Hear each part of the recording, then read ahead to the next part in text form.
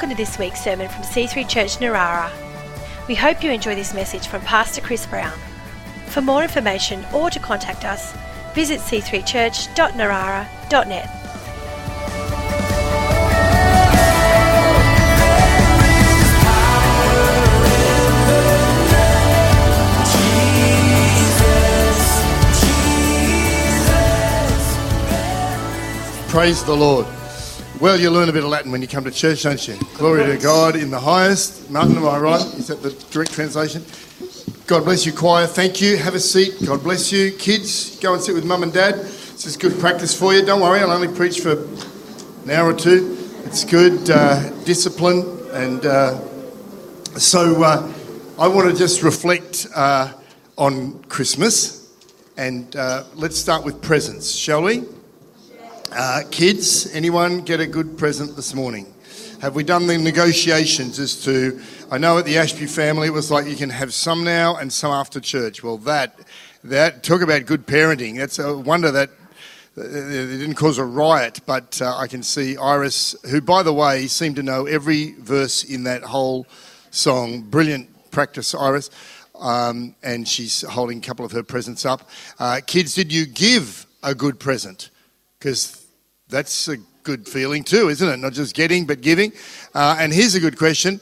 What time did you wake up?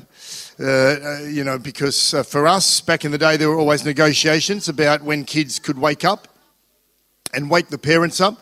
We only have, what was your 6? Angus negotiated with 6, okay? That's good. I think that's a fair call, you know. Jennifer's putting her hand up. Was that 5? You woke up at 5 or you just putting your hand up? Okay.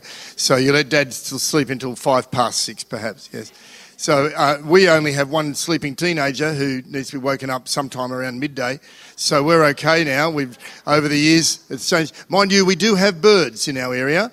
We've got the coels, which just scare the life out of you at any time of the morning. The wattlebirds, quite loud. And now the dreaded Arimba peacocks have been moving towards Lisarow. And there's one who was very keen to open his presents from like 3 a.m. Flip, they're loud. Did you know that the average Australian is estimated to spend over $400 per person on presents this year? But get this. Women will spend close to $500. Men, we are way down in the 300s. And so don't be too proud, man. I think that shows that you're lazy or stingy or both. So we've got to lift our game. And of course, some of those presents will be just ticking the box kind of presents, you know, the soap, the hand cream, the socks, the Christmas cake that no one eats, or there will be really good presents. And of course, this is when presents really kick in, when you get something that you really needed, or something that you didn't really need, but you really wanted. Or the best present, something that you didn't know you needed or wanted, but when you got it given to you, now you go, what did I ever do without this? You've had that. You leave the house and go, what did I ever wear before I had these shoes? Honey, I'm wearing that jacket again. What did I ever wear? And so we've all had, hopefully you've had that experience. And of course, it's nice to get things, nice to get stuff, but as the saying goes, it's the thought that counts, because it's not just the monetary value of the gift, it's the love, the relationship, the connection, the feeling behind the present. It's more precious. That's more important than the actual gift, because, let's face it, money can buy you stuff, but it doesn't get you things that really matter. Money can buy you a house, but it won't make it a home. It can buy you a great bed, but it won't give you a good night's sleep. You can buy a nice watch, but money can't buy you time. So there are some limitations. It's not bad. Money's quite useful, but it's limited, isn't it? And yet it still talks, as they say. Money talks. Money calls out, and it promises things that it really can't deliver, but it won't shut up about it, and we sometimes keep falling for these promises. Some people are really sucked into this alluring voice of money that beckons and says, if you had more of me, then you'd be more content. Then you'd be safe and secure. Then you'd be more confident because you're wearing the right clothes. Then you'd feel better about yourself because you got the the nice new car, or then you'd be free from worry because you've accrued enough, or then you'll be happy and all. But of course, none of that's true. Money's lying when it says that. It doesn't really deliver. But what is true is that there is one great gift, one incredible gift available to everyone that money cannot buy, and it really does provide the things that matter in life. Love, forgiveness, grace, relationships, hope, health, purpose in living, security in our spirit. And so that's why we celebrate Christmas. Because that great gift, of course, is Jesus. And that's why we remember today when he came to earth. And, you know, we read about that in the Gospels, the accounts of the life of Jesus, the ministry of Jesus, Matthew, Mark, Luke, and John. If you've never read the Bible, it's a good place to start. 4 different but connected accounts about his life and ministry. And we've been looking at one verse from John's Gospel. John's one of Jesus' disciples, knew him very well. And interestingly, the first 3, Matthew, Mark, Luke, they wrote their accounts within a couple of decades of Jesus dying, being raised from the dead, going back to heaven. John didn't write his till some 50 years later. So it's quite different. They're writing, Matthew, Mark and Luke, a lot about what Jesus did. John really reflects on why he did it, why he came to earth. And one verse we've been looking at throughout this month is John chapter 1, verse 9. Because we've been talking about darkness in the world, but the light that God sent through Jesus. And it says just this, the true light, there it is, the true light that gives light to everyone was coming into the world. That is the reason for Christmas. That's why Jesus came. We're in darkness. We need his light. There's darkness. Ta-da! And there's light.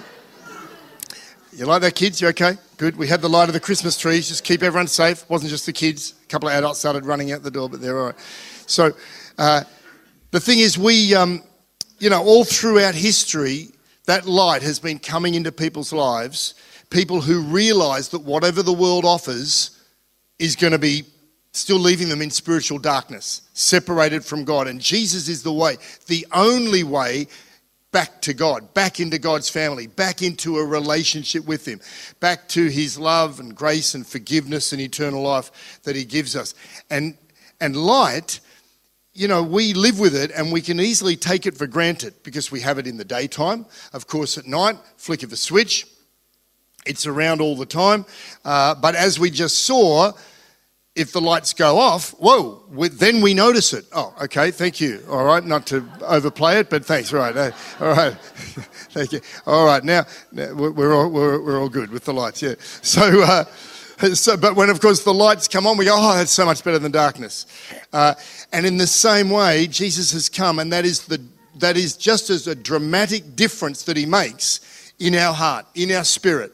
When the lights come on, so to speak, we've gone from darkness to light. We get to see spiritual realities. We are spiritual people. We are very aware of senses. I mean, I'm looking forward to prawns, and cherries and, all the tastes that we have, festival food, and so we have our senses, but we have a spirit too. And we need to sometimes tune down. That's why we close our eyes when we pray. You don't have to, but it can just help cut back the physical senses so you can see God and focus on God. And of course, Christmas is a great time to stop, realise, appreciate, reflect on this light. Because if you're a Christian, you have that light all the time. And you don't get to turn the lights off to be appreciative of it, but it's good sometimes to just focus and reflect. Let me read a quote from Bernie Diamond. He's the guy that writes the daily devotional called Fresh. It's brilliant. You can download this, get it free, emailed to you every morning from his organisation. It's called Christianity Works. And he says this about Christmas. One of the important elements in keeping your life on track is continually remembering the things that matter most.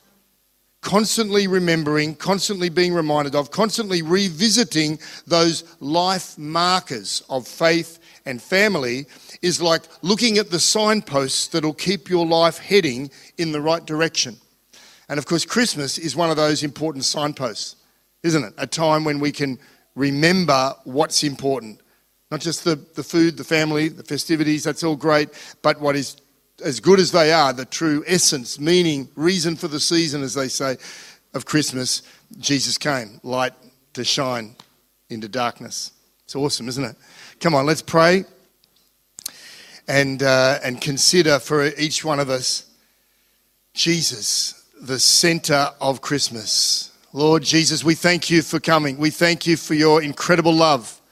Father God, we thank you for this day, what it represents. So long ago, Jesus, you came, but so relevant to every life here today on earth and in this room and wherever I may be watching. Lord Jesus, come, shine your light into our lives. And I want to encourage you, if you've never surrendered your life, given your life, committed your life to God, then you should do that. It's really, the essence of the Christian faith. It's not a set of rules, regulations, religion. It's a relationship. And it starts as soon as you're ready, as soon as you reach out and accept the gift that God sent. God loved the world that he gave his only son, Jesus. And if whoever believes in him, you'll no longer die, but you'll live forever. He'll give you the gift of eternal life. And so I encourage you to give your life to God and you'll receive his life back. Thank you, Lord Jesus, for the great gift of your life and your light shining in our lives. I pray your blessing. I pray your light to shine into every family gathering, every person's heart, even in the fractured, difficult family engagements. I pray your grace would be there, your love would be there, and we would appreciate your love and light and life in our lives. Hallelujah. Amen.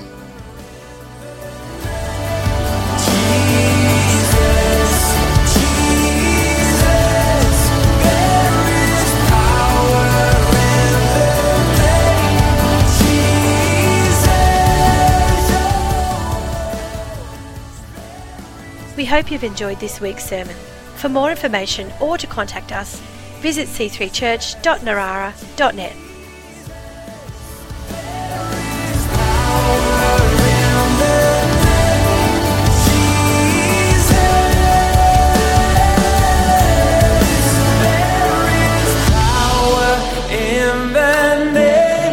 Jesus.